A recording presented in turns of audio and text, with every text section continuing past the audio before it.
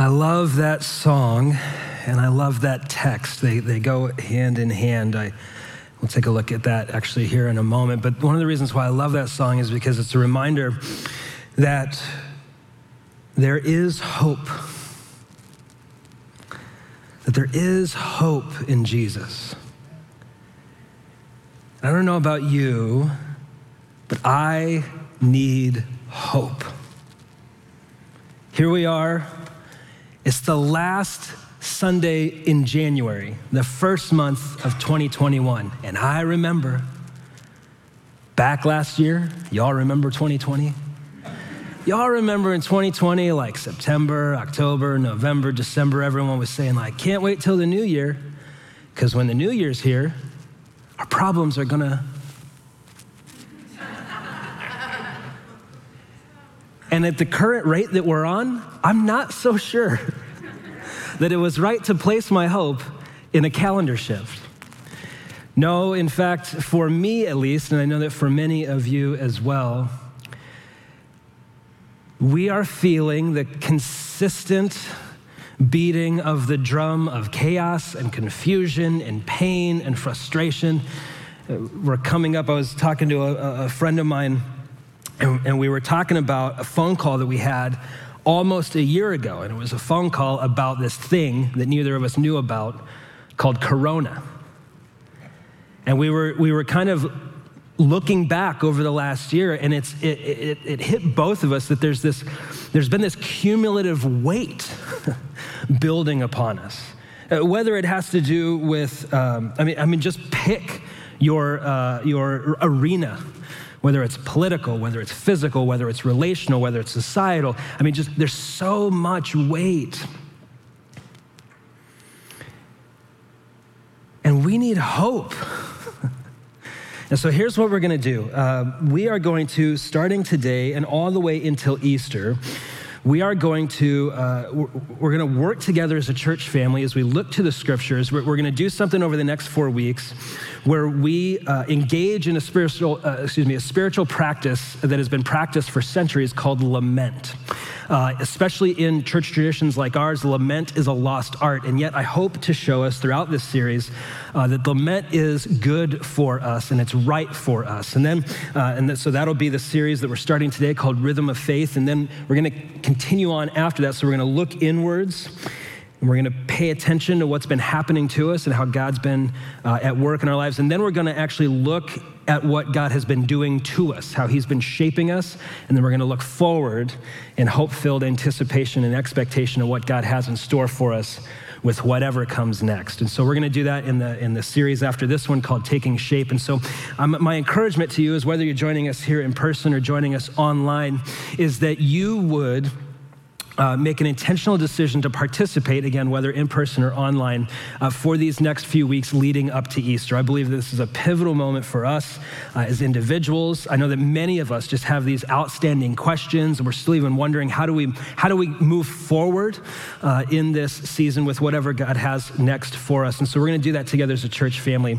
Today, we're starting a series where we're going to focus on and look at what God's been doing in our midst, even in this season of confusion and pain and frustration and sadness. We're looking at, actually this is kind of interesting. So one of our habits here at Desert Springs is about once a year, we will frame an entire sermon series around music, around songs. And one of the key reasons is because songs generally teach us more than sermons do, right? Like I guarantee that ain't nobody gonna be walking out of here this whole week quoting me.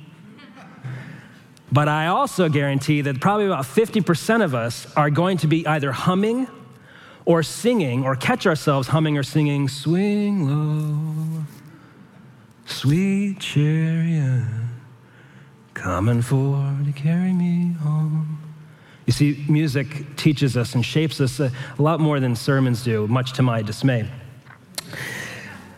But I'm still going to do the sermon.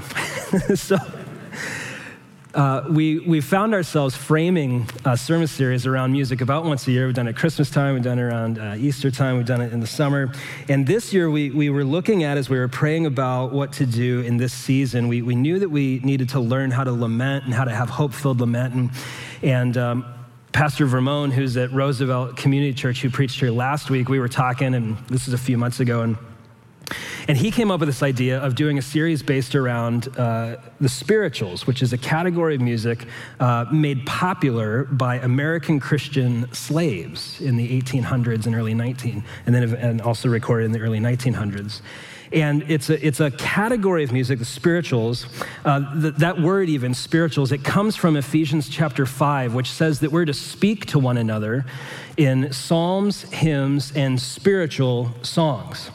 And it's interesting, in Ephesians 5, the language says we're to speak to one another in psalms, hymns, and spiritual songs. And I just want to press pause for a moment and encourage you that when we sing together on Sundays, again, whether online or here in person, we're not only singing vertically. I hear people say sing to the Lord, and that's right to do so. But we're also singing horizontally. We're singing and speaking to each other to remind each other of the truths that we have found to be powerful and to be found in Jesus. And so this language of the spirituals, it comes from this idea that even if you couldn't do a sermon, which many slaves were forbidden to do, even if you couldn't have gatherings like a community group or something, which American Christian slaves were forbidden to do, you could still speak to one another in spiritual songs. And so we're going to look at 4 of these spirituals, and then we're going to look at the scriptures that influenced and guided those songs. The one that we're going to be looking at today is Swing Low, Sweet Chariot. And I know that that's kind of a weird thing to sing about, but I hope that by the end of our time together that you will find it to be beautiful. Now, one of the things about the spirituals that I think is interesting, especially in American history, it's one of the unique things that the American church has produced that has shaped Christianity around the world. Out of the American Christian slave moment in our history, out of that moment, out of that movement came songs that are sung around the world. In fact, Dietrich Bonhoeffer, who some of you may be familiar with, he was a theologian and pastor in the early 1900s, and he was a Lutheran minister, a German minister, and he watched, during his pastorate, he watched the Nazi regime assume power. And he spent some time in New York City studying and lecturing and things like that. I think he was here for a year or two. And one of the things that he intimates in some of his writings is that he was here and he was attending these churches, and he said, they're lifeless. There's no Jesus in these churches. And then he intimates and he says, until I stepped into what he would refer to as an African-American church where they sang the spirituals. And he said, it was there that I found Jesus alive and proclaimed. In fact, one of the things that Bonhoeffer did was he took vinyl records. You guys know what those are? Some of us, Lionel, you remember when those were invented. Right? It was like an MP3 only, like etched into something. Right? So he got these vinyl records of the spirituals, and he took them. He felt as a pastor, I need to be with my people. I want to pastor the German people. And so he went back to Germany during the Nazi regime, and he took these spirituals with him. And one of the interesting things is this, that one of the songs that was forbidden by the Third Reich was the song, Swing Low, Sweet Chariot. It was viewed by them as a threat. And so we have in the spirituals this deep and profound truth, beautifully represented. And so we're going to take a look. So the song title is Swing Low, Sweet Chariot. Now, for some of us, we're wondering, why are we singing about chariots? Why is the chariot sweet? Why does it have to be low? And, why isn't it like, slow down, sweet minivan? Like, get here quickly, sweet Uber driver. Like, why are we singing about, why were American Christian slaves singing the words, swing low, sweet chariot? I'm glad you asked. That's a great question. Isn't it weird? It's kind of weird. Right? That's kind of weird. Like even in the 1800s, they didn't do chariots, It comes from the book in the Bible called 2 Kings. It's in the 2nd chapter, and it's this dude named Elijah. Elijah was a prophet. He was a powerful prophet, and he was sensing, I think because of the Lord speaking to him, he was sensing his time was near, right? He was going to die soon. And so it's interesting, he's having this conversation with his protege Elijah, and he says, hey, if you see these chariots of fire, then you'll know that you take my job, basically. It was a really weird transition. But one of the things that Elisha sees happening to Elijah is he sees chariots of fire. Do you guys remember that movie? That was a movie, right? Dun dun dun dun dun dun dun dun. You guys remember chariots of fire? Okay, so that comes from 2 Kings chapter 2, where you see the chariots of fire. Now, why is the chariot sweet? Because it's taking you where? Home. And why does the singer want the chariot to come low? So they can be sure to get on. Y'all with me so far? Now in this song, Swing Low, Sweet Chariot, it's a song of longing, isn't it? Isn't it a song of come now, Jesus, right? Swing low, sweet chariot, and take me where? Home. It's a song of homesickness. It's a song of longing. It's come get me, but it's almost a prayer. I'm in such a state that I need you to make sure to bring that chariot low. You guys ever felt that way before? Don't drop a ladder, right? Don't beam me up, Scotty. I need you to swing low. And so in this spiritual, you have a lament, a longing, and a hope. And though it uses the imagery of 2 Kings chapter 2, one of the foundational scriptures that speak to this song is in 2 Corinthians chapter 5. So we're actually going to take a look at that today. Now, in 2 Corinthians chapter 5, this is a letter from a pastor named Paul. He's writing to a church in a place called Corinth. The reason we call it 2 Corinthians is because it's the second letter that we've got that was written by Paul to the church in Corinth, 2 Corinthians. And Pastor Paul is writing to a group of people that know experientially what it's like to feel brokenness. They know what it is to long for things to be fixed and to long to go home. And this is what he says. So I'm going to check this out. So he says this: for we know that if our earthly tent we live in is destroyed, we have a building from God, an eternal dwelling in the heavens, not made by human hands. Okay, so first I want us to notice something about this text. It is weird. Amen? Amen? We're talking about tents. I mean, I thought we were talking about chariots. Now we're camping. What is going on? All right, here's what's going on. Paul, and actually this is interesting. Paul's side hustle, his job that got him paid, he was a tent maker. And so he's using a very real, familiar illustration, and here's the illustration. Have you ever gone camping? Who here has gone camping in a tent? I'm not talking about if there's beds. I'm talking about tents. You've gone camping in a tent. Okay, when you go camping in a tent, if it's hot outside, what is it in the tent? If it's cold outside, what is it in the tent? If the wind is blowing all around, what's happening to the tent? If you leave a can of tuna open in the tent, what happens to the tent? The bears tear down the tent, eat you, and then eat the can of tuna as a dessert, right? Tents are generally, are you glad for tents? Yeah, I'm totally glad for tents, but I do not expect a tent to go the distance. I don't expect a tent to be my final home. I don't expect that a tent is where I'm going to finally, And so he's referring to our bodies as tents. Not tents like I feel tense, tents. So in this text, we're gonna see four things. Number one, the reality of brokenness. Number two, our common response to brokenness. Number three, the renewing Redeemer. And number four, the role we now play. Number one, we're gonna recognize the reality of brokenness. We're gonna see the response, or at least the common response to brokenness. We're gonna look at the renewing Redeemer. And then finally, the role we now play. Okay, notice that Paul here is highlighting and looking at our brokenness. He says we are tents. In this tent, we're in this tent, right?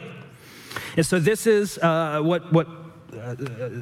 of an approximation of what Paul would have had in his mind when he thought about a tent. Now notice the tent. What's keeping it on the ground?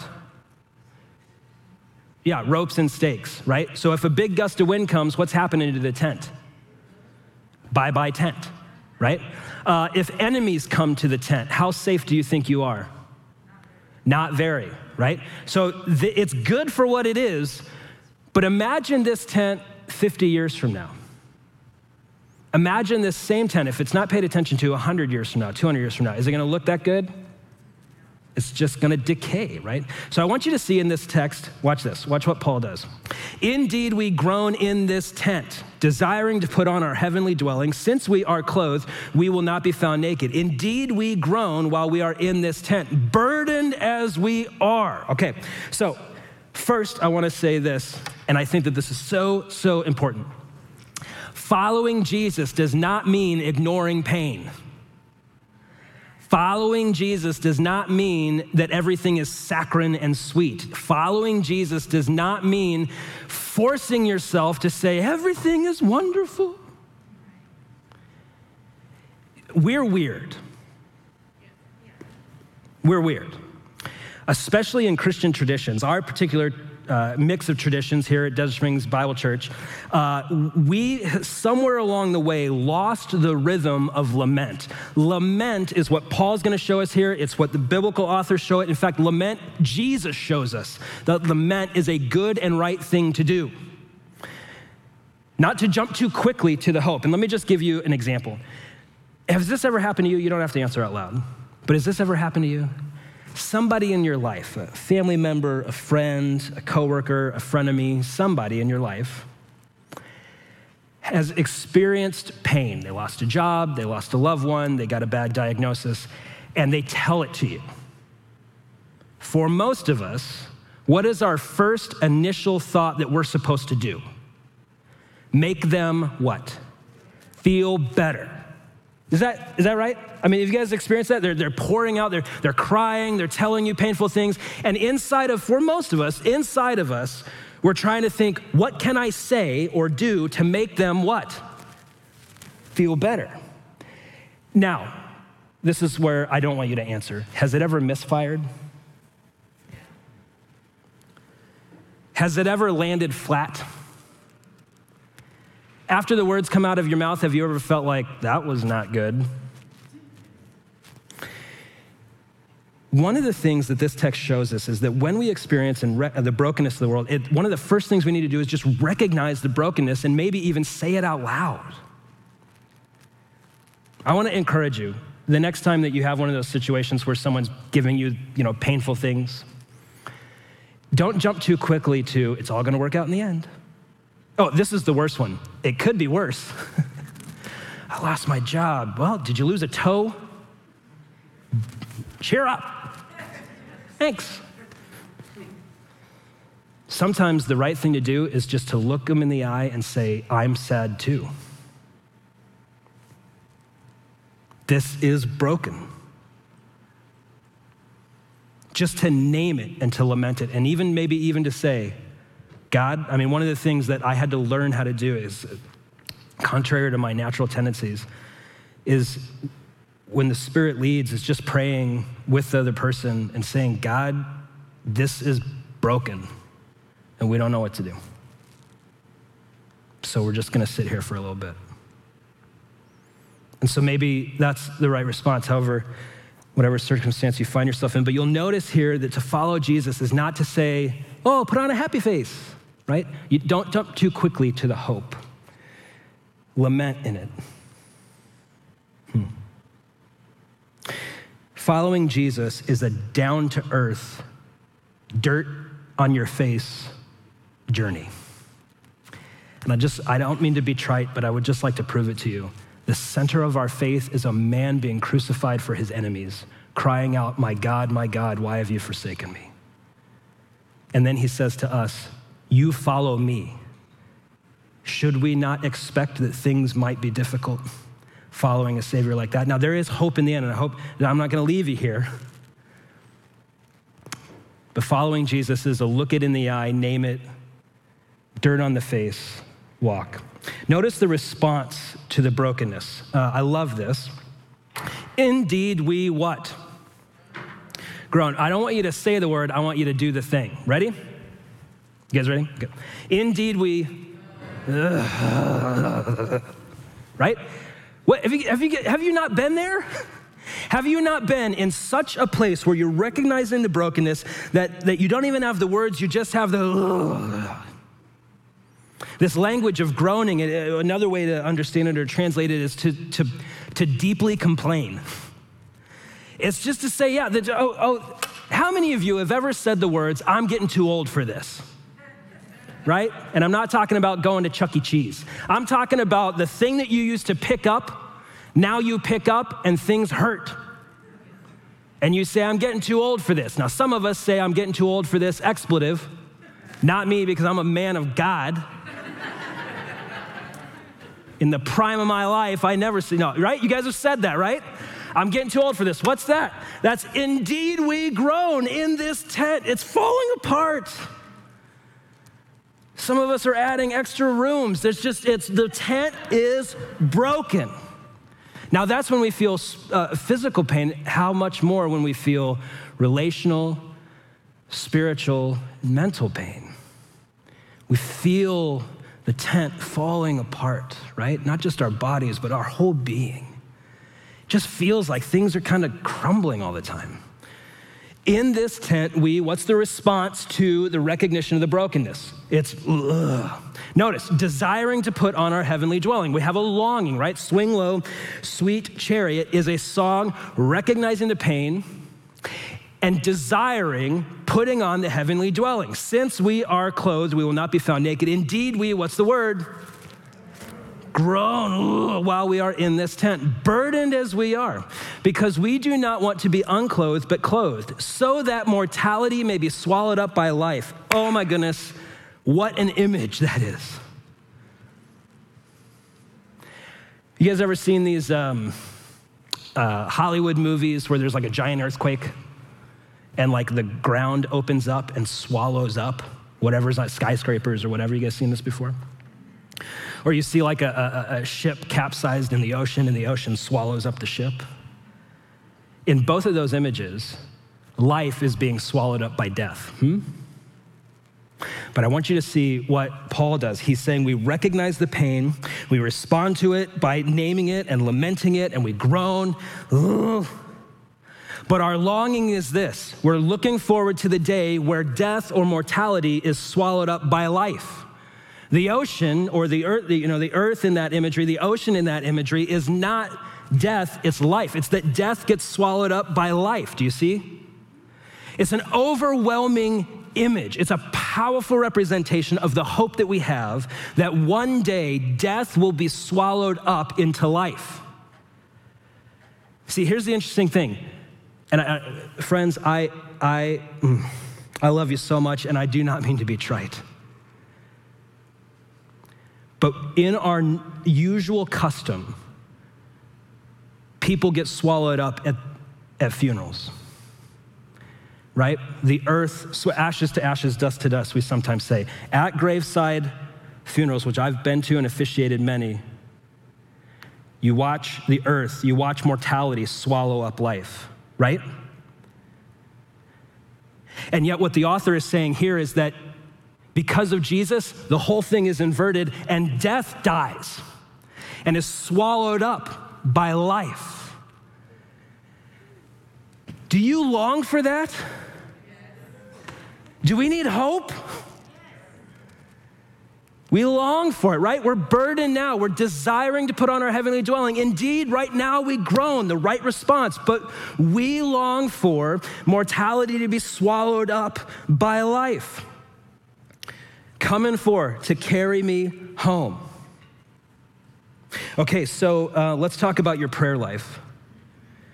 I think probably you should curse more. Not now out loud, that's disrespectful. No, I'm being a little bit hyperbolic. just read your Psalms and tell me about the honesty with which we are called to pray. First, I want to tell you this. You know the thoughts you think? You know about those? You know about the actions that you do and the words that you say? You know who knows them even more intimately than you do? Your Maker. And so when we pray, there's never a time, never, ever, ever a time where God hears our prayers, that even that raw emotion, why is this happening, God? He never hears that and says, oh my, I had no idea. So you can never surprise God, which means that our prayers are not for him. They're for us. They're for our good. And part of the lamenting in prayer, even saying, God, where are you? God, how could you let this happen? Whatever language you say in here, say it to him. That's what I mean when I say you should curse more, because I know you people. Number one, he can handle it. Number two, it's for your good to be with him in whatever state you are in and process that before him in prayer. That, I think, is what Paul is talking about when he calls us to groan and to lament the brokenness that we see. Jesus does this. The night that he was betrayed, Jesus is in a garden saying, if it's possible, let this cup pass from me. I don't want this. And then the next day, he's crying out, being crucified, saying, my God, why have you forsaken me? He laments the pain. And so should we. And so we recognize the brokenness. We respond to the brokenness with lament, with groaning. But then we look to the renewing Redeemer. Oh my goodness. We look to the fact that mortality will be swallowed up by life. Why? Not because of my own good works, not because I put a positive spin on everything, but because of Jesus. Watch this. Now, the one who prepared for this very purpose is whom? God, who gave us as a down payment. That's weird. We're going to talk about it in a second. So we are always, are you? And know that while we are at home in the body, we are away from the Lord. TV timeout, Bible trivia time, everyone's favorite game. You guys ever heard of the word the Trinity? The Trinity it's a theological term that gets at this idea that we see in the scriptures that God is three in one, that God is, if you've ever seen a baptism here at Desert Springs, we say things like, I baptize you in the name of the Father, Son, and Holy Spirit. And because we believe that God is three persons in one in three persons, God is three in one. God the Father, God the Son, God the Holy Spirit. One of the little cool things that the New Testament authors do is they do that all the time. Meaning they highlight that all the time. In fact, there might even be a text that we've read recently where they put it in there, like God the Father, the Spirit, and the Son. Did you guys see it? We might even highlight it to make the point. He says facetiously. Okay, so here, how are we able to have hope that death will be swallowed up by life, that mortality will be swallowed up? It's because of God the Father, God the Son, God the Holy Spirit, and the work that they do. And so right now, how do we then live? How do we now live? How do we walk? By the way, walk, that idea, walk this way. That was not about Jesus, I don't think. Right? Steven Tyler wasn't, okay, sorry. It's an old Aerosmith song. Aerosmith is a classic music band. This idea of walking, right? The walk, right? We say things even in our vernacular, you better walk the walk. That means live like you say you're gonna live, right? And so when we talk about this walk, how do we walk? We walk not by the things that are immediately in front of us that we see, because don't we see a lot of brokenness? Oh, come on now. We're in January of 2021. Don't we see a lot of brokenness? And so we're not gonna walk by our sight, by just the things that we can see. How are we gonna live? How are we gonna move? How are we gonna have our being? How are we gonna do it? We're gonna walk by what? Faith, not by sight. It doesn't mean that we don't keep our eyes wide open, right? I mean, I think in the text it shows us that we're to look everything square in the eye and deal with it. But that's not how we live. We don't live being burdened down, nihilistically saying, oh, it's all useless. It's all a waste. No, we walk by faith, not by sight, because of the Father, Son, Holy Spirit, who has promised that death will be swallowed up by life. Let's keep going. If in fact we are confident and we would prefer to be away from the body and at home with the Lord. Okay, I have a bone to pick. No one sounds shocked. Okay, so we've obviously met. Okay, here's the deal. I've lost people that are close to me, and you have too. And if you've said this or heard this, I don't mean to throw shade, but I want to just maybe coach us a little bit. One of the things that I hear people say to me is, well, they're in heaven now. They're playing chess in heaven. They're dancing in heaven. They're whatever the thing that they loved. They're eating filet mignon in heaven right now. And they say that to me, and people say that to you, and to give hope, right? To give a peace about the state of things. But I want you to see that go to heaven when you die is not the ultimate hope of a Jesus follower. You know that, what's that thing, homesickness? You guys ever felt that before? Like you go away on travel, a year and a half ago, but you go away on travel and you start longing for home and you say, I feel homesick. Do you, when you say those words, I feel homesick, are you articulating, I really love my house and want to go to there? Or are you not saying, the relationships that I'm apart from right now, I want those relationships to be reunited? Is it A or B?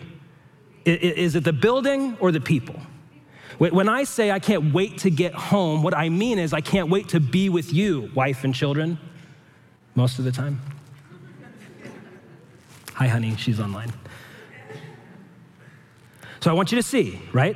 Notice what the author here says. He's not saying, in this tent we groan, and then one day we're gonna go to heaven. He says, in this tent we groan, and then we will be with the Lord. The ultimate hope of the Jesus follower is Jesus, wherever that dwelling might be. So a lot of people say, well, they'll ask me, Pastor, what's heaven like? I don't know, but I know what Jesus is like, and that gives me hope because I get to be with him. Yeah, okay, sorry for ranting. I'm sick and tired of these books that are like, what happens when you die? I wanna know who am I gonna be with, right? I don't know if the lights are blue or green. I'm colorblind anyway. I can't tell the difference. I don't know if they're serving steak. It doesn't matter to me. I want Jesus. I want more of him, and I want him for eternity. And that is the hope that Jesus gives. And so though right now I'm walking by faith, not by sight, that is my certainty now, I also know that it's my hope. Here's another thing too. You remember that weird part about the Spirit being a deposit? Was it here? Yeah. Who gave us the Spirit as a down payment? All right, we're gonna do something. It's a little weird, but I'm gonna ask you to just humor me if you don't mind. Would you take a big deep breath in and then feel what happens to your lungs? Don't forget to let it out. Do that one more time, into your lungs.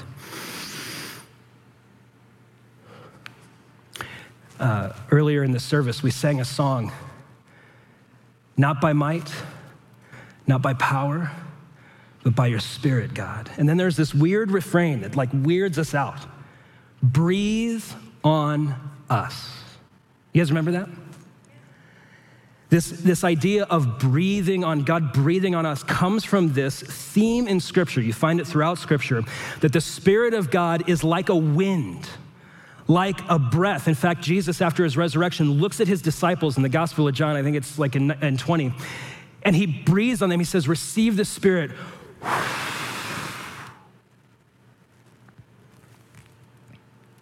And so the Spirit is not wind. The Spirit is not actually the breath, but the way that we envision the Spirit, it's that the Spirit is breathed. And so here's my encouragement to you. The Spirit is the deposit. The Spirit is the down payment. We say, how do we walk by faith and not by sight? How do we live recognizing that mortality will be swallowed up into life? Because I'm not feeling very physically present with the Lord right now. You guys ever felt that way? Like he's not as close as I want him to be sometimes. And so we see that promise of the Redeemer, the restorative Redeemer, that promise that he gives is that for everyone who turns from their sin, who repents, turns from their sin, and believes in Jesus, receives the Spirit of the living God. And so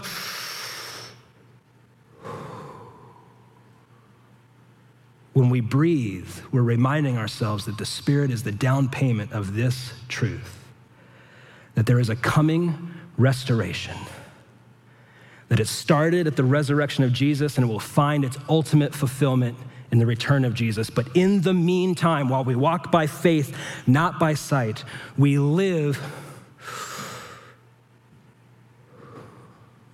empowered by his Spirit who dwells every Jesus follower. When you breathe, it's a reminder of the Spirit's indwelling presence in you. And here's the thing. On your last, according to my understanding of Scripture, the next moment, you see Jesus. And so the last time you remind yourself of the Spirit's presence, you will experience the presence of your Savior. And so we see that the Spirit is the down payment, right? Moment by moment, day by day, we live by the power of the Spirit. That's how we walk by faith and not by sight. So what are we to do now? What's our role now?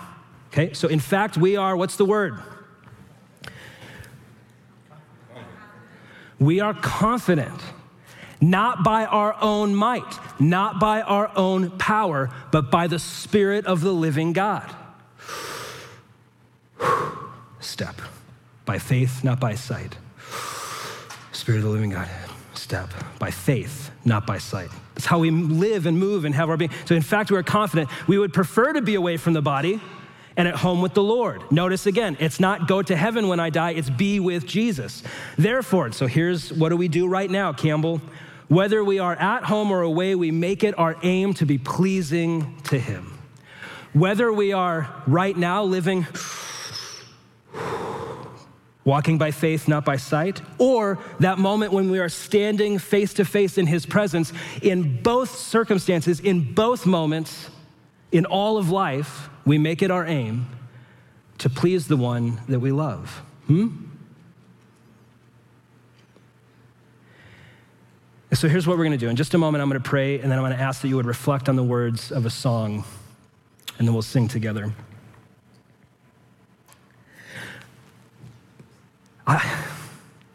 Church family, I love you so much. I want this so bad for you. Because there are so many temptations, things to cling to, things to look to, things to find our hope in that just crumble under the weight of our expectation. And so one more time, would you breathe in and be reminded that is step by step, we walk by faith, not by sight, by the power of God's Spirit indwelling within us. And then know this, that God has spoken this truth. We saw it in 2 Corinthians 5, it's throughout the Scripture. He has spoken this truth. And so I'll land here. Jesus is more near to you than you are to your own self. He promises to never leave you or forsake you. He is always with you. He loves you more than you could ever imagine. Jesus, in his resurrection, has shown you that this tent, though decaying, will be made new, just as his resurrection body showed us. But this Jesus who is near to you, his Spirit indwells you. And out of love and grace for you, he calls you to live a life pleasing to the one that loves you. He loves you more than you could ever imagine. And so let me pray for you.